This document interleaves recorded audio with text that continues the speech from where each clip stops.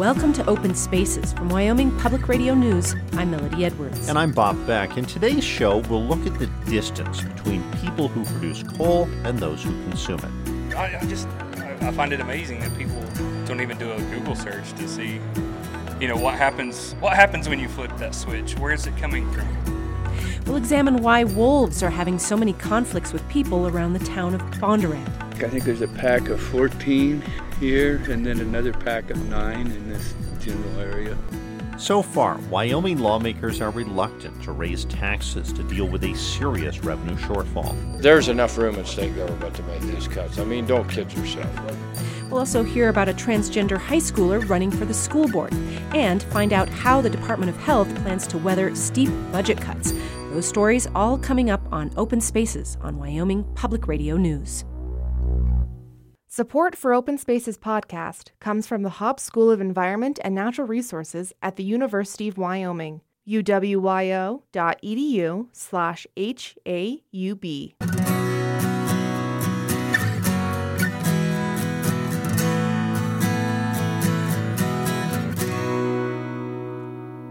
Welcome to Open Spaces from Wyoming Public Radio News. I'm Melody Edwards. And I'm Bob Beck. There's a polarized debate going on in this country about the future of fossil fuels, specifically coal.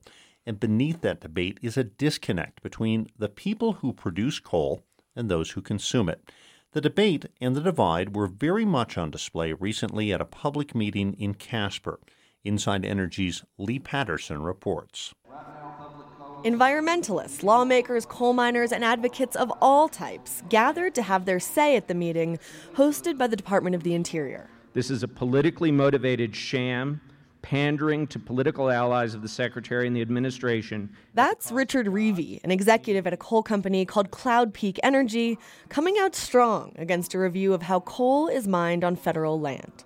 The Department of the Interior is looking at royalty rates, environmental concerns, and coal communities themselves, and holding more meetings like this one across the country this summer. My name's Jeremy Murphy.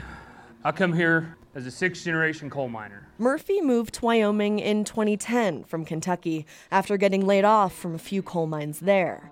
As of the end of March, that region, Central Appalachia, lost around 7,000 coal mining jobs in just 1 year. And so Murphy has a challenge for the environmental groups that want to keep coal in the ground. Take your cell phones, dig a hole with a shovel, put it in the ground.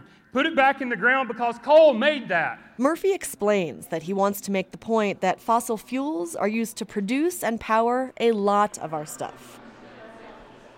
He told me during lunch that this whole public speaking thing is new for him. So I get the sweat beads and get nervous and all that, but I'm hoping that maybe I can make an impression. And get people thinking about who makes their electricity. I find it amazing that people don't even do a Google search to see, what happens when you flip that switch. Where is it coming from? But if you do a search and put that phrase, "where does my electricity come from," into the website Google Trends, like I'm doing right now, instead of a map of searches by region, you get, quote, "not enough search volume to show results." Jessica Smith, an anthropologist at the Colorado School of Mines, is writing about this disconnect between coal miners and everyone else. She got into this kind of work because of my experiences growing up in Gillette in northeastern Wyoming in a mining town with a mining family. Smith's basic idea is something she calls an energy exchange. For many coal miners, their side of this exchange, making energy for others, is a basic part of their identity. When Smith drove trucks at the coal mines during her summer breaks, miners would talk about their work like this. Well, this truck holds X many tons of coal. That means it can light this many houses for this many hours. But on the other side of the exchange, when people living in those homes flip on their lights, there's little thought given to the miners on the other end. You'd still have to dig further to try to think about what is it like to live in Gillette and what's it like to work in a coal mine. So people have a very distant relationship with the actual sources of their energy. Smith thinks that for a long time, coal miners with steady, well-paying jobs could sort of just ignore this dynamic. But since 2011, the U.S. has lost over 30,000 of those jobs. That, plus environmental regulations like the Clean Power Plan and high-profile, effective anti-coal campaigns, Smith says it can just seem like a lot. When people feel like they're under attack, unfairly or fairly, right, there's this circling of the wagons, then things end up polarized. We're a keep it in the ground group. I mean, that is our MO. I met Jeremy Nichols at that hearing in Casper. He's with an environmental group called Wild Earth Guardians, and they are very much part of the polarized debate. But the group has just unveiled a new billboard campaign with a bit of a nod to this divide. The theme? Just transition, which, has two meanings for us. A transition away from coal and a fair transition for coal miners into new jobs. Miners have done amazing work for our country for years. They've kept the lights on, to borrow a page from the coal industry playbook. They have. And so I think it's the least we can do to help them. But that help? Coal miner Jeremy Murphy is skeptical that job retraining would even work. And to be honest with you, I don't want to. I love what I do. I just want to work. I want to be a coal miner. That's it. It's a debate still playing out here at meetings like this and on the national stage, where Hillary Clinton has pledged $30 billion to help coal communities transition. And Donald Trump has promised to put coal miners back to work. For Inside Energy, I'm Lee Patterson.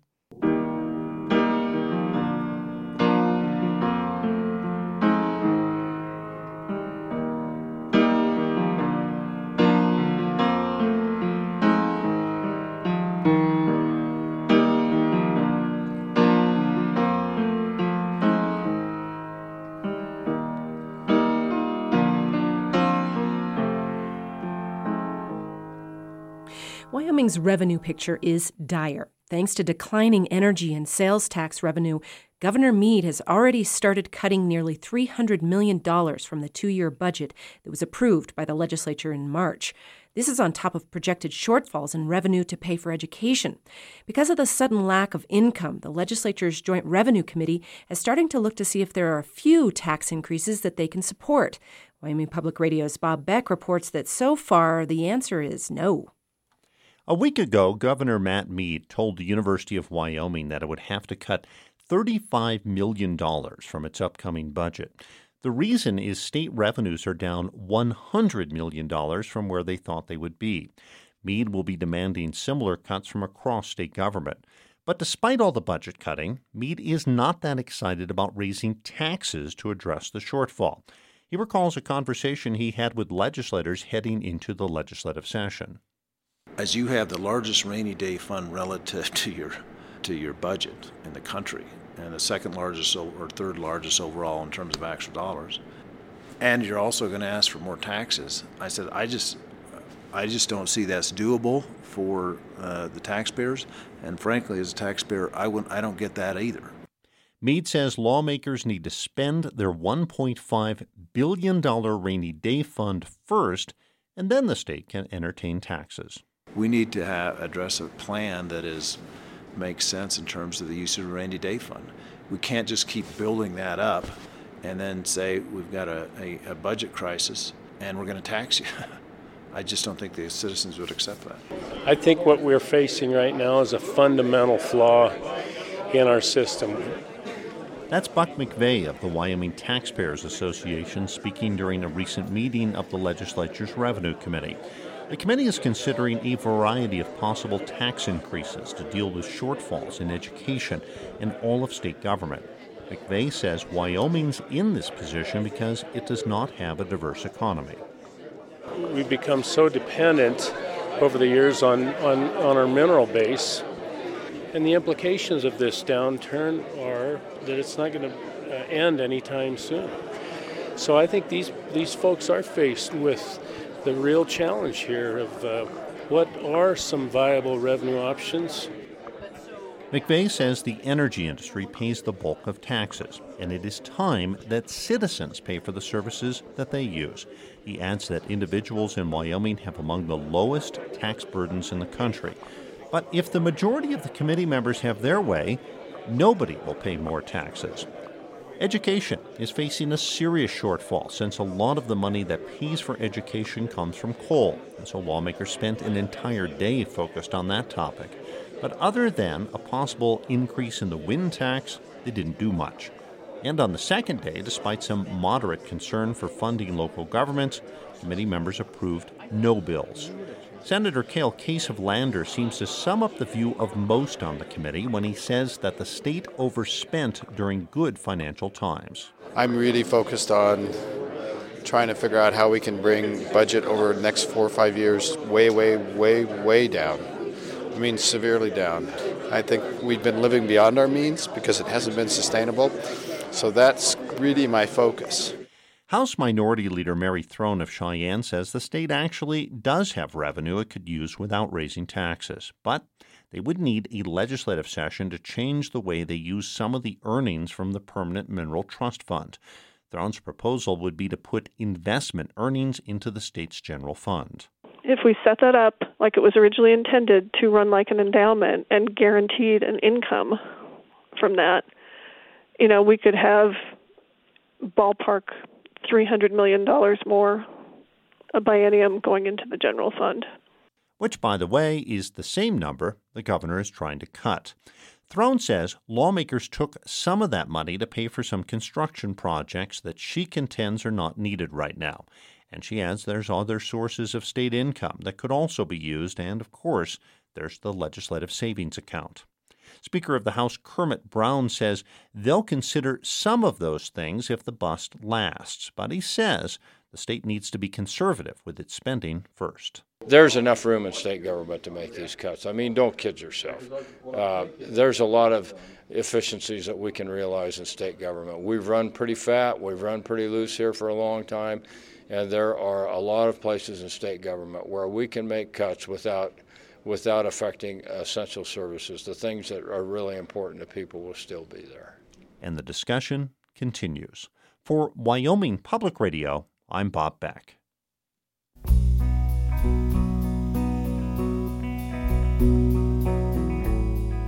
When we come back, we'll talk to the director of the Wyoming Department of Health about how he plans to deal with deep budget cuts.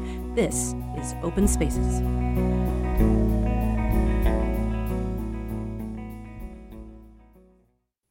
Welcome back to Open Spaces. I'm Melody Edwards. And I'm Bob Beck. Due to a massive drop in projected revenues, the governor is trying to cut spending for the next 2-year budget cycle by 8%. He says he's trying to cut spending levels back to where they were 10 years ago. The University of Wyoming has already started working on a cut of nearly $40 million, and the largest cut will likely come from the Wyoming Department of Health. Tom Forslund is the director of the department, and I sat down with him in Cheyenne to discuss what that kind of cut means. One of the challenges I know with the Department of Health is you get so much federal money that's tied in with state money, a lot of matches and beyond matches, certainly. Could you talk a little bit about that and how that leads to some challenges? Well, in the Department of Health, we receive significant federal funding for numerous health programs, and we administer approximately 70 programs within the Department of Health, and many of those, in fact most of them, have a federal funding component attached to it. And so as soon as you cut $1 of state general funds, then you can lose a corresponding amount of federal funds. So as an example, in the Medicaid program, the traditional costs we have there, the traditional match is 50-50, or basically $1 in state spending or general fund generates additional $1 in federal funds. So correspondingly, if we cut $1 in state funds, we lose $1 in federal funds. So for everything we take out of the Medicaid program in the traditional areas, then we have to double that in effect because we lose the state and federal funding. So when you look at across the whole agency, it becomes very complex, and what we deal with is varying match rates. In some aspects or some federal programs will be 50-50, some will be 90-10, and so if we cut $1 out of some programs, again you lose $9 in federal funds, it gets much larger and more impactful. Tom Forsland visiting with us. He's the director of the Department of Health. When you look at your agency, the two things that come to mind for me that probably are the biggest drivers, you mentioned one just a second ago, was Medicaid, and I'm always thinking about things such as developmental disabilities. Is that right, or are there other areas that are also maybe driving some of the spending? Well, let me talk a little bit about the Department of Health's budget. The Department of Health's budget, approximately 10% of our budget goes to personnel costs, people costs. The other approximately 90% is distributed to providers throughout the state of Wyoming. And those are essentially small businesses located in all counties across the state. So when I start to talk about where cuts will occur, they're going to occur in the communities across the state, and frankly in small businesses, because who we fund are doctors, developmental disability services providers, preschools, developmental preschools, the list just goes on, and that certainly is a challenge. One of the things, as you're talking about, is, and we've talked about this before, is when you sometimes reduce those payments, you might have some providers that just say, the heck with it. I'm not going to mess around with this population anymore. I mean, is that a legitimate concern? They all have varying degrees of financial stability, and the larger percentage of their budget that's paid for with state funds, the more vulnerable they are to reductions of state funds. So as an example, a hospital in a community it has a number of pay sources. Medicaid, which we administer, would be one of them. Medicare would be another source. Private insurance would be another source, so on and so forth. And then there are others like developmental disability providers who are essentially, in many cases or most cases, 100% funded by Medicaid. And so when we look at this, we have to look at how vulnerable these businesses are as a percentage of their revenues coming from the department and try to factor that in. But at the end of the day, we have to take money out of the system, and those who are in weaker financial positions are potentially could leave the marketplace. You've got some, you were talking about developmental disabilities, but there's developmental preschools. You've funded those, and is there going to be probably situations, and I'm just using them as an example, but where you've gone agencies like that you may have to say, we're going to have to leave this up to some local, a United Way or somebody to maybe pick up some of this funding? Well, at the end of the day, we have to make some very difficult decisions. And we will be reducing funding for many providers throughout the state of Wyoming. Then those providers who are located throughout the state will have to look at their own financial positions and their own communities and say, can we make up any of those funds locally or not? And so it's hard to generalize to say that there will be, the community will be able to step up and supplement the funding. I think in some cases that will happen, in others it won't. It depends probably on the provider and their relationship with their respective community. Would Medicaid expansion prevent a lot of these cuts? The situation with Medicaid expansion is that we right now cannot provide care or basically health insurance for those people, those adults who've been laid off now as a result of businesses shutting down, private business shutting down across the state. We don't have ability to provide health insurance coverage for them. I've been asked more than once, can you do anything for the miners who have lost their jobs in Gillette area or other parts of the state? And my answer is no, I don't have the ability because Medicaid is restricted to certain groups of people, and until the state elects to expand, we can't do that.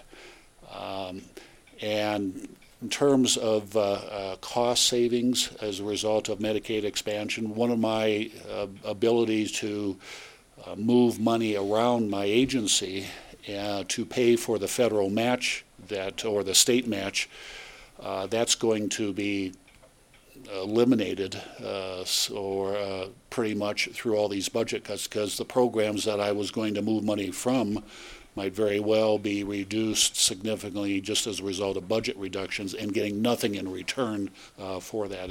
Tom Forslund is the director of the Wyoming Department of Health. Always nice chatting with you. Thank you. Always nice and visiting with you too, Bob. Thank you.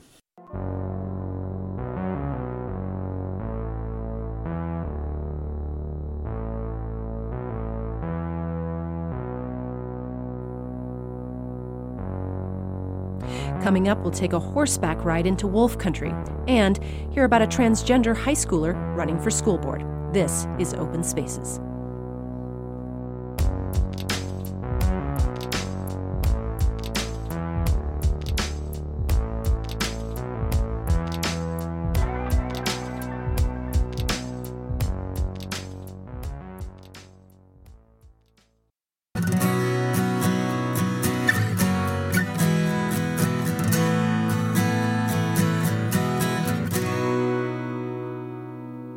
Welcome back to Open Spaces. From Wyoming Public Radio News, I'm Melody Edwards. And I'm Bob Beck. When a pack of wolves in Bondurant in northwestern Wyoming started killing cattle, the U.S. Fish and Wildlife Service did what they promised when they introduced the species 20 years ago. They responded by killing off the wolf pack. The federal agency is in charge of wolf management while their endangered species status is debated in court. Then, in another instance in the same area, a pack killed 19 elk and left them uneaten. Wyoming Public Radio's Melody Edwards took a horseback ride to find out what's going on with wolves there. Everywhere you look on the McNeil Elk Feed Ground west of Bondurant, you see the bones and hides of dead elk. Rancher Steve Robertson says many are left behind from wolf kills. He tells of seeing elk chased by wolves here just this last winter. The steam's boiling off of them, their tongues are hanging out, and then about 2 weeks later, then all of those elk were killed on the feed ground. And the elk, they can't go anyplace. They're snowed in, they're trapped. Such a high surplus killing, as they're called, has never been seen before on Wyoming's 22 elk feed grounds. Today, we're taking a ride to get a view of his grazing allotment that borders the feed ground. In just a couple weeks, he'll be releasing thousands of head of cattle into this country. Riding up the ridge, we see lots of wolf tracks. We had a hard rain 3 days ago. These tracks are probably made in that rainstorm. He says he's never had a problem with wolves, but now with so many large packs moving in, his job has gotten harder. Put our cattle where they need to be and go back the next day, and the wolves have chased them out of there. So that's, a daily effort to try to comply with our permit. Plus, if you're moving your cattle all the time, they don't grow. Robertson says he'd like to see the wolves taken off the endangered species list again, like they were from 2012 to 2014. He says in those days there weren't so many conflicts because hunting kept numbers down, and the Wyoming Game and Fish Department had more people managing them. One was large carnivore biologist Ken Mills. He says what's happening in Bondurant is rare. He shows me a moose jaw from a wolf kill with tooth decay so bad it ate a hole through the bone. Here's another example of what, that's way beyond a root canal. Yeah. So you can imagine the pain that one's dealing with. Pain that ended when a wolf took the moose down. Mills says wolves keep elk herds healthy by killing the diseased. He says it's unknown whether the 19 elk killed were sick, but hoof rot has killed hundreds of elk on feed grounds recently. But he says either way, there's still a lot of wolves in the area. The goal of the Game and Fish is to manage wolf populations at a level that's low enough to sustain elk populations, and we know what that level generally is, 6 to 7 wolves per 1,000 elk. At Bondurant, it's 25 wolves for 1,500 elk. U.S. Fish and Wildlife Service Wolf Coordinator Mike Jimenez says it's not just Bondurant with lots of wolves. It's the highest population in Wyoming in the history of the program. There were over 380 wolves, over 48 packs in Wyoming. Even though originally the state only agreed to manage 100 wolves in 10 packs. Jimenez says the wolves have run out of good mountain habitat and are moving down into ranching country like Bondurant. He says that puts a heavy burden on ranchers. They try to avoid conflicts. They have herders, they have riders, they have calving in fenced areas, they use guard dogs. But when the Del Creek wolves killed over 10 cattle, Jimenez says the Fish and Wildlife Service was forced to use aerial gunning, shooting them from a plane until they stopped preying on cattle. We removed 9 of the 16 animals. They do have a den, they do have pups, and there's now probably around 6 or 7 wolves. They've moved away from the livestock, and that's worked really well. Wyoming Game and Fish Chief Game Warden Brian Nesvik says when the state managed wolves, this kind of thing rarely happened. But during that period of time when we had authority, there were less wolves that were shot out of helicopters or airplanes. Nesvik says wolves also didn't bother cattle as much around Bondurant.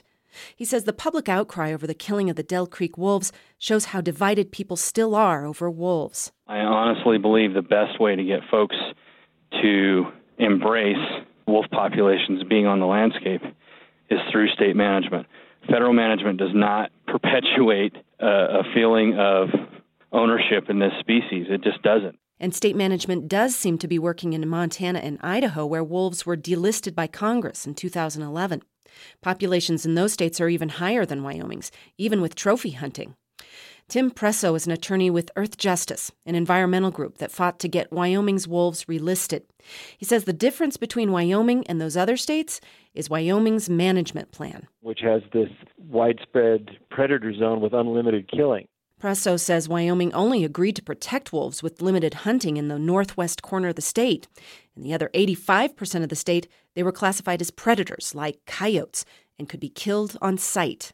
I mean, the United States didn't spend millions of dollars to recover wolves just so that they could all be shot again. The debate over Wyoming's approach to managing wolves continues to be debated in courts. Because of that, there doesn't appear to be a clear path to delisting wolves anytime soon.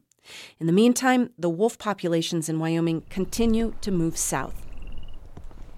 Riding back along the creek, rancher Steve Robertson brings his horse up short and points.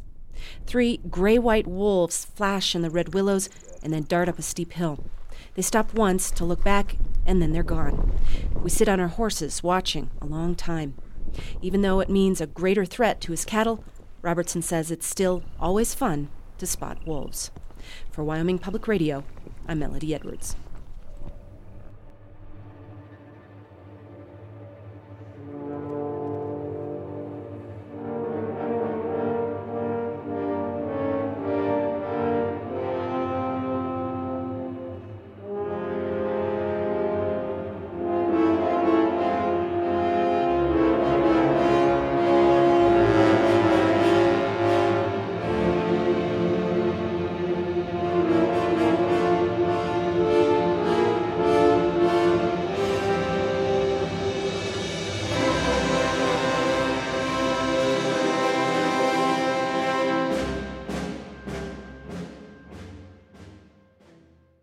Albany County School District was on its way to becoming the first in Wyoming to pass a policy protecting transgender students.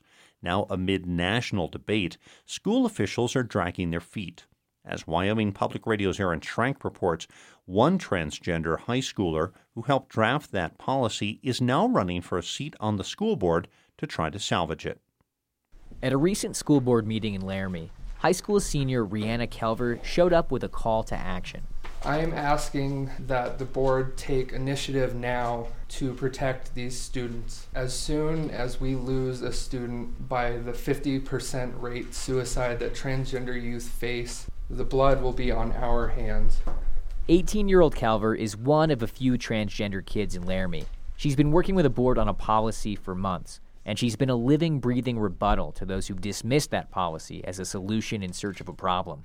A couple of people opened with, who is this policy even helping? So it was kind of nice to be able to stand up and say, hey, I'm right here. Back in January, the school board came up with 2 drafts of their plan. They both do things like require teachers to use students' preferred names and pronouns, but there's one major difference. One lets transgender students use the bathrooms that match their gender identity. The other makes them use bathrooms that match their biological sex. But after a legal dust-up in North Carolina, the school board decided it wasn't the right time to move forward with either. They were worried about litigation on either side. Kelver's petitioning the board to pass the one that would guarantee she could use the girls' restroom and says it can't wait. That's why she's decided to run for a seat on the board herself. For 2 years, Kelver was relegated to a single-stall bathroom in her school's special ed wing. Most of my classes were actually on the other wing, and so it was constantly having to travel there, wasting the class time I needed. And eventually I just kind of stopped using it more and more, which brought up some serious health issues. Like repeated bladder infections.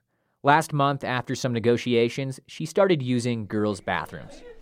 Every Tuesday, Kelver eats lunch with her high school's Sally Club. That stands for Safe Area for Laramie LGBT Youth.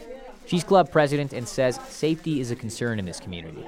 I do wish I could just go out to like a concert or a party and not worry about my outward image and whether or not the person next to me, is going to just outright beat me to death because I look too masculine. Many club members support Kelver's school board candidacy, like sophomore Annika Pelkey. I'm so proud of her. She's already been so active in it, and she's just the most hardworking person I know, basically, and I think that she would be amazing for it. The club's faculty sponsor, William Plum, says he's really seen the need for a policy at Laramie High School.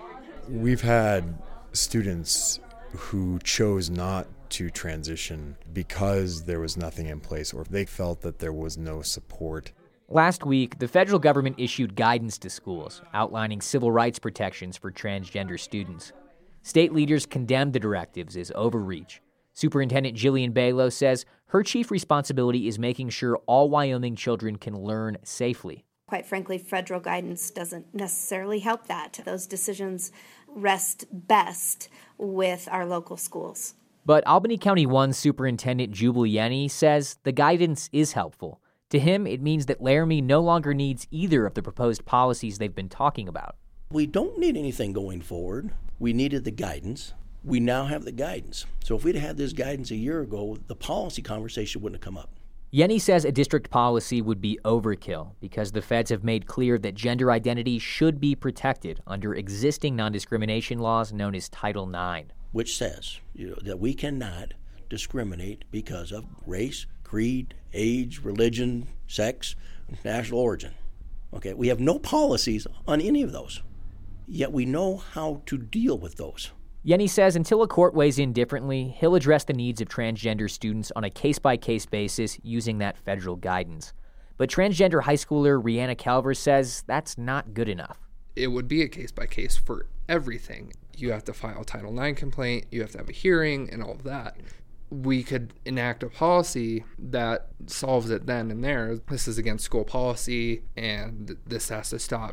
Kelver says a local policy about restrooms and pronouns could signal to the whole community that transgender students deserve respect. She hopes to continue that conversation from a seat on the school board. The election is in November. For Wyoming Public Radio, I'm Aaron Schrank. These reports are a part of American Graduate, Let's Make It Happen, a public media initiative to address the dropout crisis, supported by the Corporation for Public Broadcasting.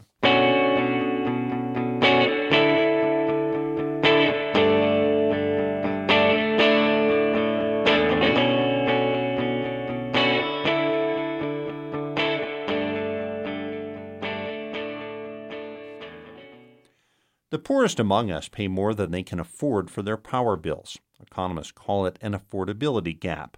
In 2015, low-income Wyoming residents as a whole charged almost $37 million above what is considered sustainable.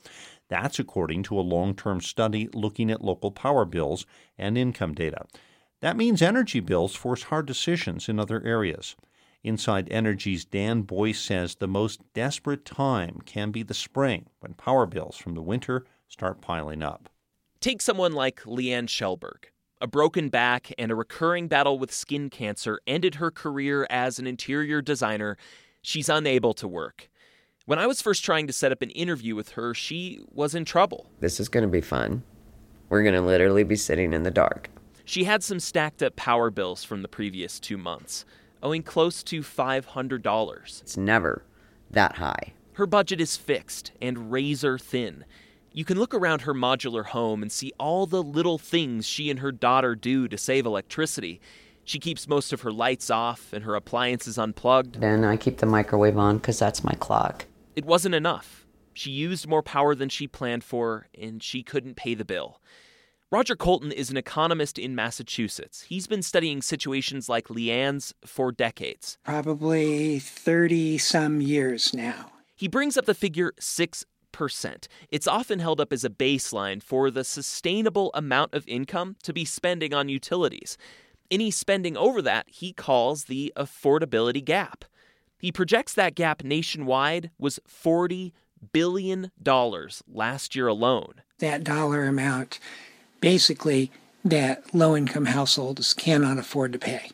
Cannot afford to pay, but still need to find a way to do so. Within a radius of a quarter mile here, there are hundreds of low-income households. I'm looking out Skip Arnold's second-floor office window in Denver. He's the executive director at nonprofit Energy Outreach Colorado. Seniors, working families, disabled people. Organizations like his spend millions at the state level to help the poor pay energy bills. Utilities also often have their own programs for assistance. And then the federal government gives by far the most. In 2015, the feds spent close to $3.5 billion nationwide, most of that going to home heating costs. But again, if the annual affordability gap is closer to $40 billion, it would be impractical or impossible to raise enough money. The Nonpartisan Congressional Research Service predicts only about a fifth of the people who qualify for the federal assistance receive it. So Arnold says those at the bottom continue to spend between 25 or 30% of their income or more just to pay utilities. The chunk of 30% of their total income leaves precious little for anything else. Sacrifices come from elsewhere. They skip meals. Maybe skip going to the doctor or stop taking medications. I had to pick 2 bills that I wasn't going to pay that month. Leanne Shellberg was desperate, still looking at that nearly $500 bill. Energy Outreach Colorado only provides assistance once a year, and she went to them last summer. In mid-March, she went to her utilities office, her service about to be shut off. She sat down with an employee. Her name is Kimberly. She was an amazing woman. Shellberg says Kimberly gave her $100 out of her own pocket to reopen her account. And I sat there and cried because she knew I didn't have all the money. The utility has switched her to a new program where she prepays for electricity as she tries to slowly take care of those old bills. It's working for now, but it's a hard reality she's faced with every day. Utility bills aren't the ones you skip. You can't live without them. That is, if you care about living with a roof over your head. A study from the University of Colorado finds for households with children in the state, not being able to pay utility bills is the second leading cause of homelessness, right behind domestic violence. For Inside Energy, I'm Dan Boyce. To see a map of where the affordability gap is highest, you can visit the Inside Energy website. Inside Energy is a public media collaboration focused on America's energy issues.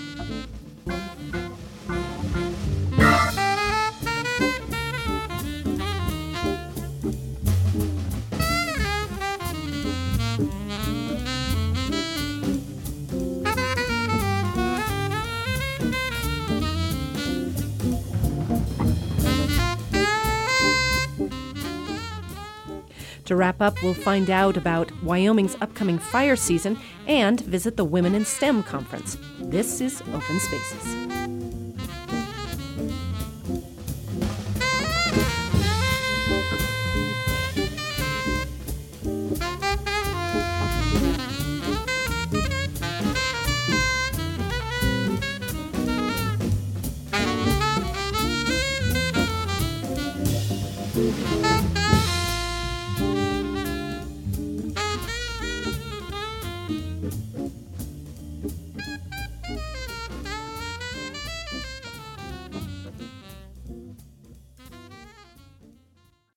Welcome back to Open Spaces. I'm Melody Edwards. And I'm Bob Beck. This week, federal officials said that a dry spring have them concerned that there could be a serious summer fire season in the western United States. Of course, few of us in Wyoming understand what a dry spring looks like. Bill Crapser is Wyoming State Forester. I caught up with him in his office in Cheyenne. So we're hearing in the West there's supposed to be a lot of concern for fire, but boy, we've had so much moisture here. Are we as concerned? Really, we're not, Bob. Where we're looking at is probably the low end of a normal fire season is what we're predicting right now. Of course, that can change with the weather patterns over June, July, and August. As we all know, with the wind in Wyoming, it only takes a couple weeks of hot, dry weather to dry things out. But right now, the big areas of concern for this season are the Southwest, and then up through California, and as the summer progresses into Nevada, southern Idaho. That's where the predictive services are saying fire season. It's going to be bad. The interesting thing is right now the predictions are Hawaii is going to have a above average fire season all summer. They've been in a drought over there, and they have been picking up quite a few wildfires. But for ours right now, we're looking at normal to a little bit lighter than normal fire season. Our resources are in pretty good shape, from our state helitack to our inmate crews. BLM and the Forest Service have good resources available, and as always, the counties the volunteer fire departments have strong resources. I think we're looking at somewhere around 1,500 volunteers being red carded this year, so we have pretty good cadre across the state to respond to fires that we do have. I would think with the state's financial situation, it would be a good year not to have a lot of fires. That's correct. I mean, every year is a good year not to have a lot of fires, but firefighting is very expensive, and we're hoping for a light season. Is there anywhere in the state, I'm so focused, as probably you are too, on southeast Wyoming. We've had so much, it seems like we're having a snowstorm every other week still, but are there parts of the state where it's been a little drier that there are areas that you're concerned about? The area up the Bighorns east through Campbell County, Crook, and Weston County have actually been pretty dry all winter. They have been picking up substantial moisture the last couple weeks, so they're in better shape than they were. But they were pretty areas of concern for us early on. The way the predictive services look, it kind of depends where the jet stream flows for the summer. But the northern half of the state will probably see more fire activity than the southern half of the state this year, is at least what we're predicting right now. The other thing you've told me in the past is when you do have wet winters, that can fool you a little bit, because if things really dry out, you're going to have a lot of growing, and that can be a cause for concern. That's true. And that's why I say the weather in June, July, and August really is the telling thing. If you have a wet spring, you get a lot of fuels, especially fine fuels, grass, cheatgrass in particular, get heavy growth, and then if it dries out, you have a lot of issues. If you look in October of last year, the station fire up by Casper is a good example of that. We had a wet spring, had a lot of grass grow, didn't have much fire activity all summer, but we had a fairly warm, dry fall, and that precipitated having that type of fire activity. But so far, from what you see, forecasts and all that, you shouldn't have a lot of problem this summer? I really don't think so. I hate to make that prediction because usually I'm wrong if I make that kind of a prediction. But with everything the weather folks are telling us right now, we should have fairly moist weather patterns throughout the summer. Bill Crapser is the Wyoming State Forester. We spoke with him in Cheyenne.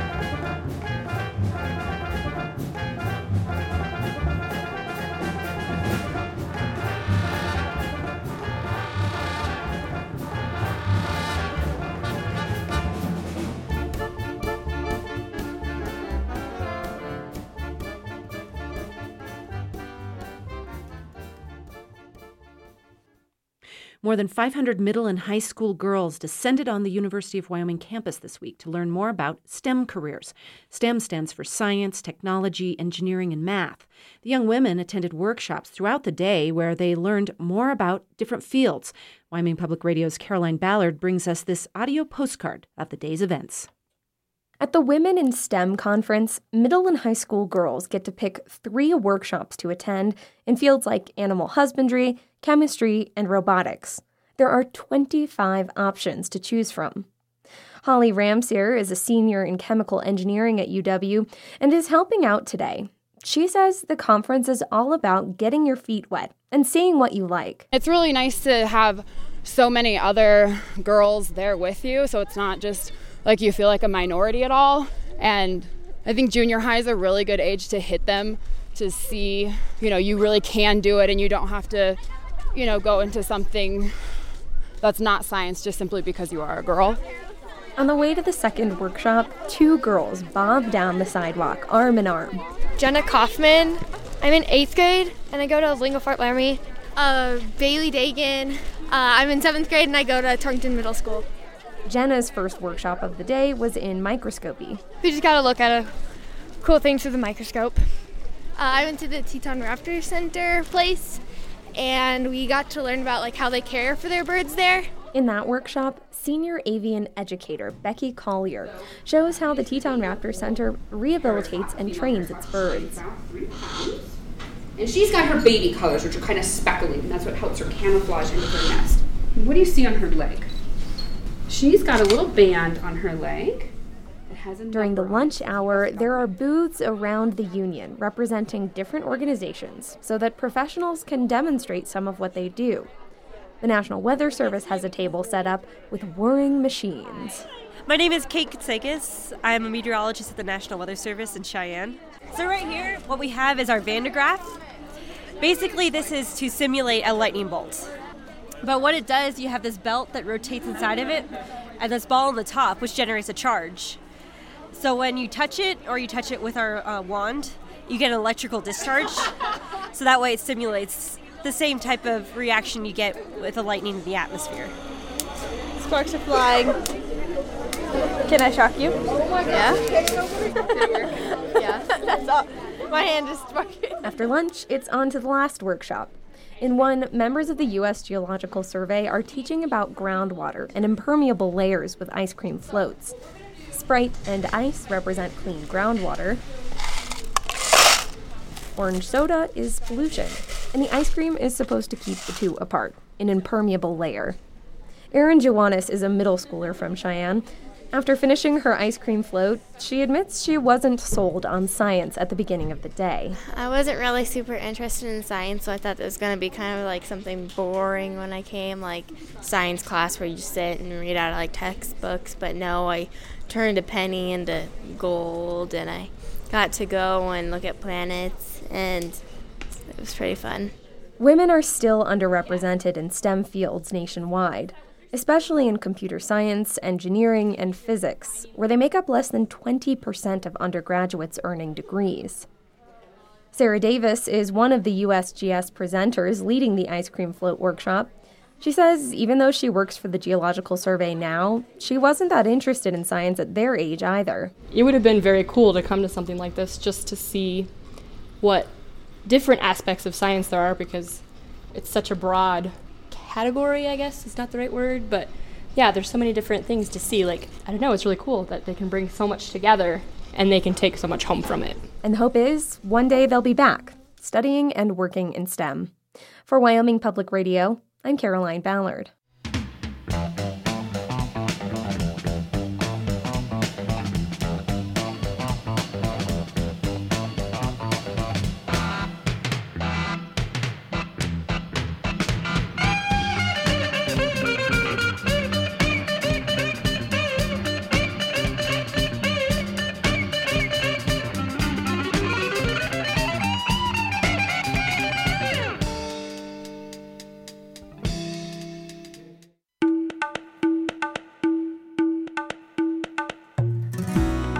You've been listening to Open Spaces. If you missed any part of the program or want to hear an individual segment again, it's all available on our website at wyomingpublicmedia.org. On that site, you can listen to old shows, pitch us stories for future programs, and link to our podcast. It's also available on iTunes.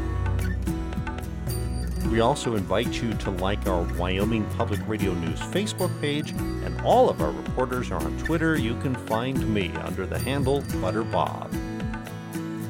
Open Spaces is a production of Wyoming Public Radio News.